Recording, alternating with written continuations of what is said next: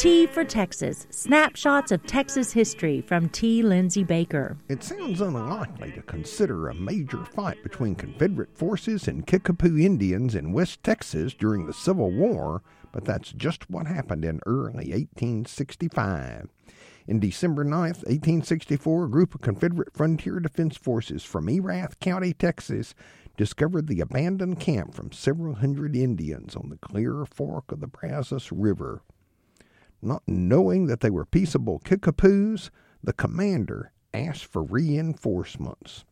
Both Confederate Army troops and state frontier militia troops headed westward about Christmas time, 1864, making a rendezvous with the militia with 24 men. This made a total of 375.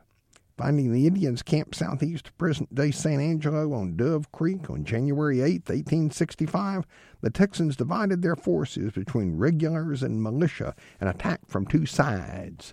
The results were disastrous for the Texans. After repulsing the attacks of the regulars on one side and the militia on the others, the Kickapoos counterattacked.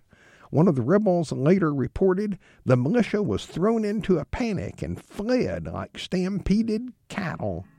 By the end of the day, the Kickapoo camp was quiet again, the Confederate troops and Texas militia having been driven from the field of battle. T for Texas with T. Lindsay Baker is produced by KTRL Radio at Tarleton State University in Stephenville, Texas.